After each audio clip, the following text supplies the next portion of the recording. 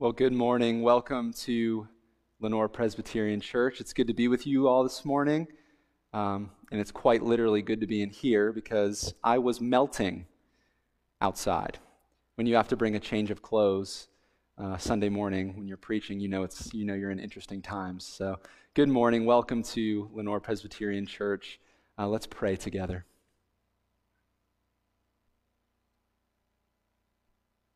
Father, we know that the Christian life is full of dichotomies, and as a church, we experienced one of those this past weekend, the sorrow and mourning that comes with the death of loved ones, specifically Wes Collins and Jason Rains, but also the celebration that comes with knowing that they are face to face with their King and Maker, Jesus Christ. So, Father, we pray today that as we enter into your word this morning, that it would guide us, that it would shape us, that it would lead us. And Father, I pray that in all of that, the name of Jesus Christ would be celebrated, would be enjoyed, and would be magnified in this place. We love you and pray this all in his name, Christ, our soon-coming King. Amen. Now welcome Alec Jenkins.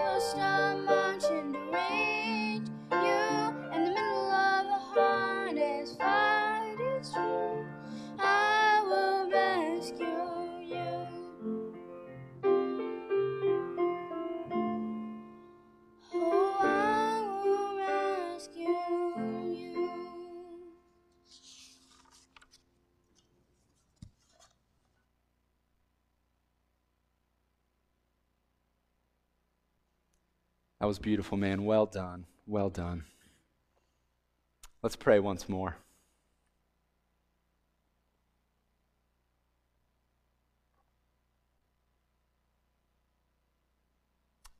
And Father, one aspect of the beauty of knowing you and of being known by you is that you hear us. You know us, and you know what harms us. You know what brings us joy. And Father, I pray that this morning as we bring our requests before you, we bring them confidently. We would do so with confidence, knowing that you hear, that you respond, that you're a God who listens. So Father, hear us, give ear to us as we bring these names before you.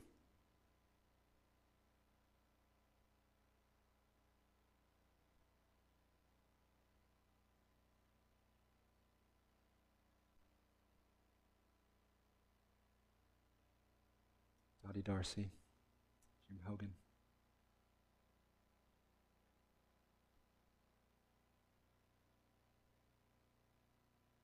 So, Father, as we approach your word in all of its complexities and all of its difficult passages, we are reminded of the simple words of our Lord and Savior, Jesus Christ, that we will pray together.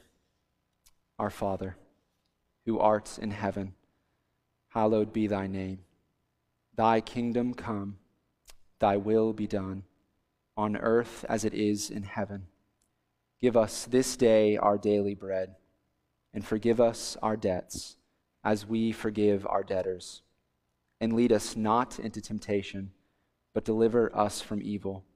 For thine is the kingdom, and the power, and the glory forever. Amen. Amen. And in our pursuit of understanding God's word, he gives us his Spirit to guide us and to illuminate its words to us. Last Sunday, we entered into Psalm 79, a song of lament, of mourning, loss, and hardship. And we saw the slow, painful movement from questioning and accusing God to celebrating and enjoying God. Verses 1 through 5 of Psalm 79 looked far different from verse 13. But that process was necessary for the psalmist to come to a true understanding of how God deals ever so patiently with his people. We remember that he rejoices, the psalmist rejoices in God as the good shepherd who leads and guides and disciplines his people.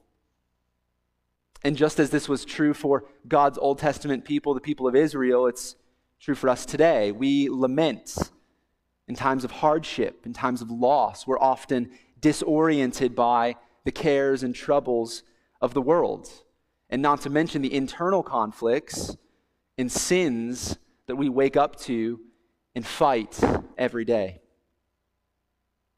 And God is patient. He's kind. He gives us space and room to question, and he doesn't leave us to ourselves to figure it out. He's present in it all. And by his grace, just as we saw in Psalm 79, he directs his children back to him. He leads us beside still waters amidst the stormy seas of life. That even when the world around us, our Jerusalem, is on fire, Christ is here. That with the pandemic still present, unemployed still the job title, sickness still the diagnosis, there is a calm that comes in being known by God. But it's not simple, right? It's messy, as we saw. It does not come without stumbling and falling. It took the psalmist, and it takes us, a while to see that. It's not a one and done, learn it once and I got it kind of deal, but a continual remembrance, a returning to the scriptures to see the story of who God is and how he acts towards his people. So the psalmist continues into Psalm 80. and asks God repeatedly to restore them.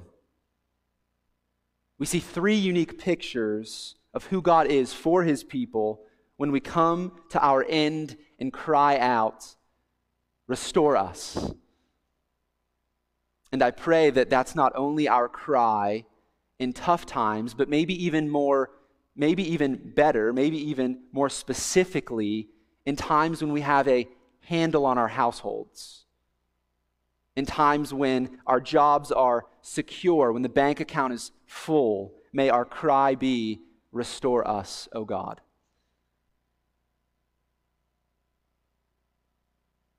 These three pictures that the psalmist reveals portray God as the good shepherd king, who is both rugged and royal, who walks with us in our hardship and is enthroned and sovereign over us as king of his world, as the good father who celebrates his children, who isn't afraid to discipline when discipline is needed. And finally, as the good gardener who prunes away and trims depleting, exhausting, toxic branches in order for us, his people, to grow vibrant and strong. Let's see our first description this morning in verses 1 through 3. Psalm 80, verses 1 through 3. "Give ear, O shepherd of Israel, you who lead Joseph like a flock, you who are enthroned upon the cherubim, shine forth. Before Ephraim and Benjamin and Manasseh, stir up your might and come to save us. Restore us, O God. Let your face shine that we may be saved." God is the good shepherd king. He's the one who leads his flock, and the brilliant shining one upon the cherubim. Now, the latter part is in reference to the Ark of the Covenant. There'll be a picture of that on the screen this morning. The ark was a wooden chest overlaid with pure gold, and it contained the words of the covenant, the 10 Commandments. And sitting atop the ark were 2 gold figures. These were angelic-looking figures that had wings covering their faces in reverence of God. Those were the cherubim. And the intricacies that went into the ark and the precise measurements and the overall beauty was meant to represent God's holiness, his set-apartness. And with God being set apart, there came rules for handling the ark. One of those being very, very important to remember. Do not touch it, or you'll die. So there were golden poles that the people of Israel would carry to the promised land. And as they moved to inherit the land that God had promised to them, the ark would be a constant reminder that God was with them, that he won victories for them. A reminder that mighty, exalted Yahweh was God with them. Emmanuel. The psalmist is therefore conveying 2 distinct but consistent realities. That as the good shepherd king, God is intimately involved and eternally exalted all at once. Rugged and royal all at once. When Jesus boldly proclaims in John 10 that I am the good shepherd, he is saying both of these things. That the great I am of the Old Testament, that's me. The exalted, set-apart one that you've read about and heard about, that's me. The good shepherd king has taken on flesh and dwelt among you. From touch the golden box and die to eat my flesh, drink my blood, and live. John 6. Doesn't seem like a people to eat your flesh and drink your blood. And yet this is what Jesus said in John 6 to separate those who were just following him because of what they saw and were impressed by walking on water, feeding 5,000 with very little, from those who would abandon their lives to devote it to a better king and his kingdom. Those who saw past the miraculous works to the essence, the purity of his message, that he wasn't just someone who came to feed stomachs, but to satisfy souls. And to do that, he says, you must eat of me, you must celebrate me, the good shepherd king who supplies all we need in him is here. He is our good shepherd. In Jesus we shall not be in want. The good shepherd king, the bread of life, God with us. And this is what the psalmist is looking to and trusting within uncertain times.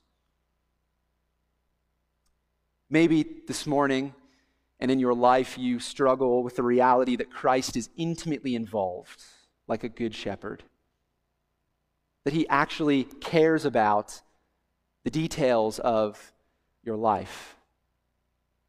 Or maybe you're on the other end of the spectrum and maybe you know he's involved, maybe you know that he cares, but you struggle to revere him as creator, as ruler over everything.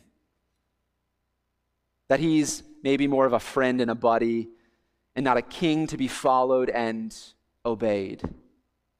God desires, though, for him to be for us who he truly is, the good shepherd king. Like the psalmist, as the children of God, we ask God to give ear to our requests. That's what we just prayed.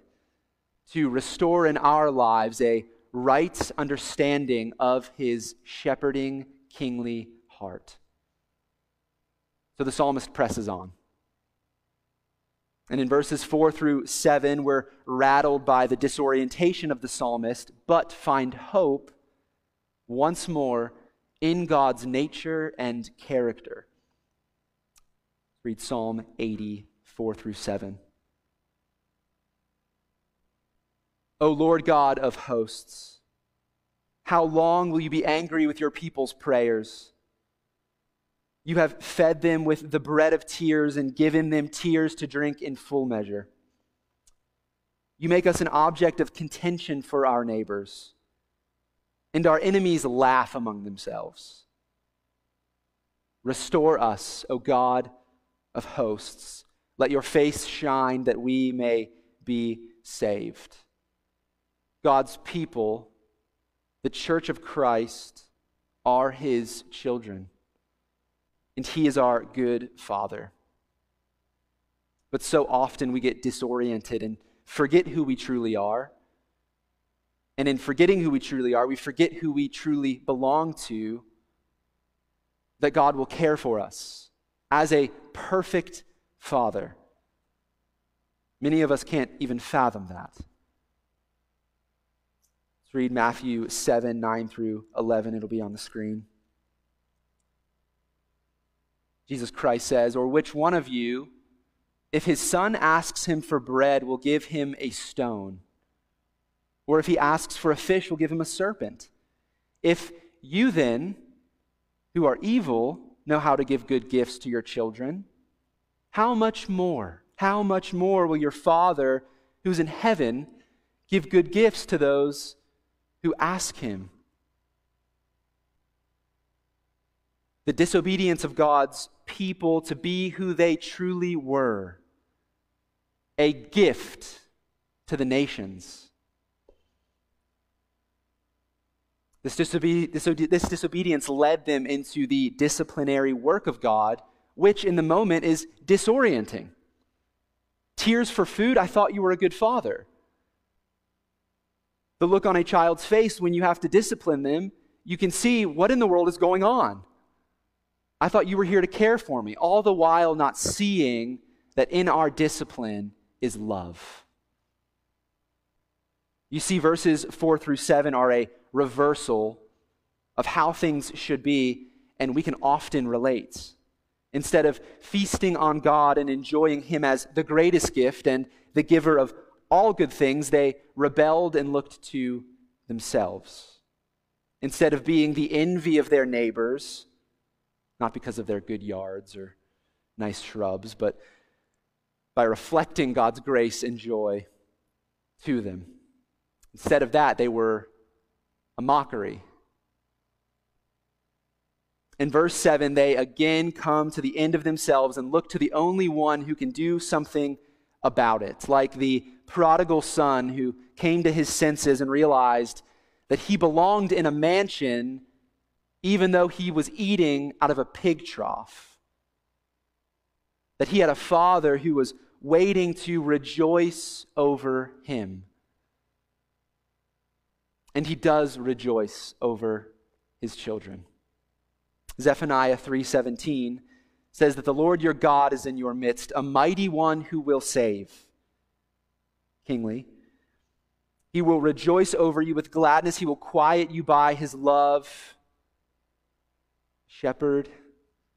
He will exult over you with loud singing like a father. And this is not out of strict obligation to do so. Well, he's God, so he's got to forgive me. He's got to love me. No. Rejoicing out of selfless grace that then drives the people of God to reflect that, to obey that, to follow him. Strict obligation says, because of my title or role, I have to. Selfless grace says, out of the overflow of my love, I rejoice to. I don't know about you, but I'm often prone to thinking about God as a mechanical, transactional robot, that the one who plugs in the formula and then spits out just the right amount of grace to foot the bill. But no, he rejoices to supply all that we need in our King. He's the shepherd, the good shepherd king, the good father. And then the psalmist continues.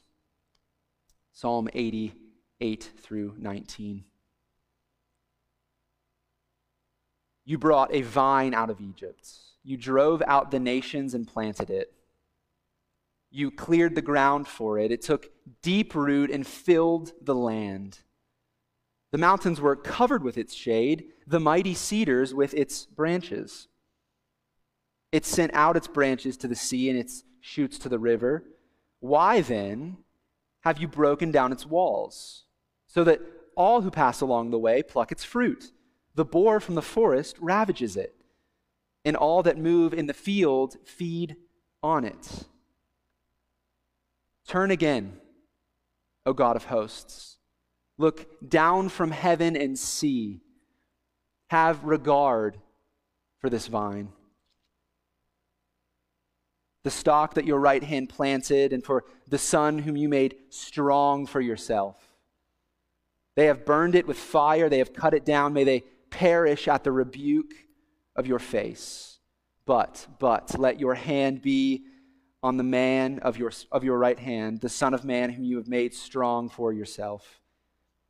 Then we shall not turn back from you. Give us life, and we will call upon your name. And he finishes the same way he finished every other section. Restore us, O Lord God of hosts. Let your face shine that we may be saved. He is the good gardener, called to be shade and refuge to the surrounding nations, but they set this aside. They set aside God's command to care for those who are far different from them, those poor, those despised, and instead selfishly cared for their own wants and needs. God wants to be a refuge to the entire world, church. And he wants to do that through us.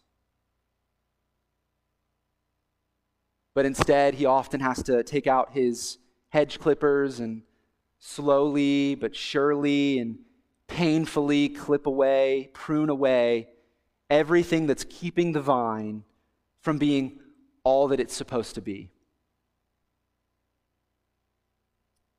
Israel, as we see, was its own worst enemy. Just as we are our own worst enemy. I'm my own worst enemy. I'm my biggest critic. I assume you as well are your biggest critic.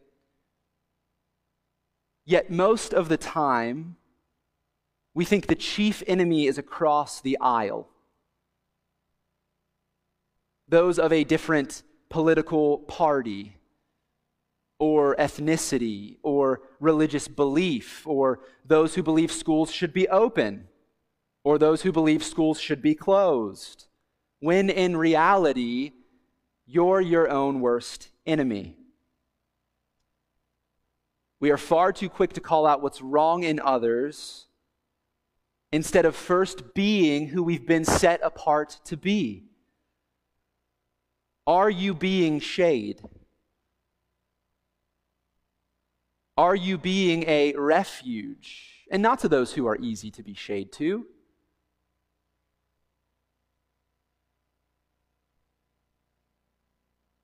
There was a hard-headed prophet in the Old Testament who, instead of engaging a broken, lost world, a broken, lost city, with hope and grace, found it far easier to grumble about them. And I'm sure if he had Facebook, Jonah would type up a quick post and talk about how ugly and unworthy the city was. All the while, forgetting the essence of the gospel of grace, the good news that Christ is King, that he is the Son of God who rejoices in forgiving and sanctifying his people. May we ask God, church, to continually prune away everything that does not glorify him, and it will be painful. We know that it's painful, but it is always, always, always for our good and our joy. Let's pray together.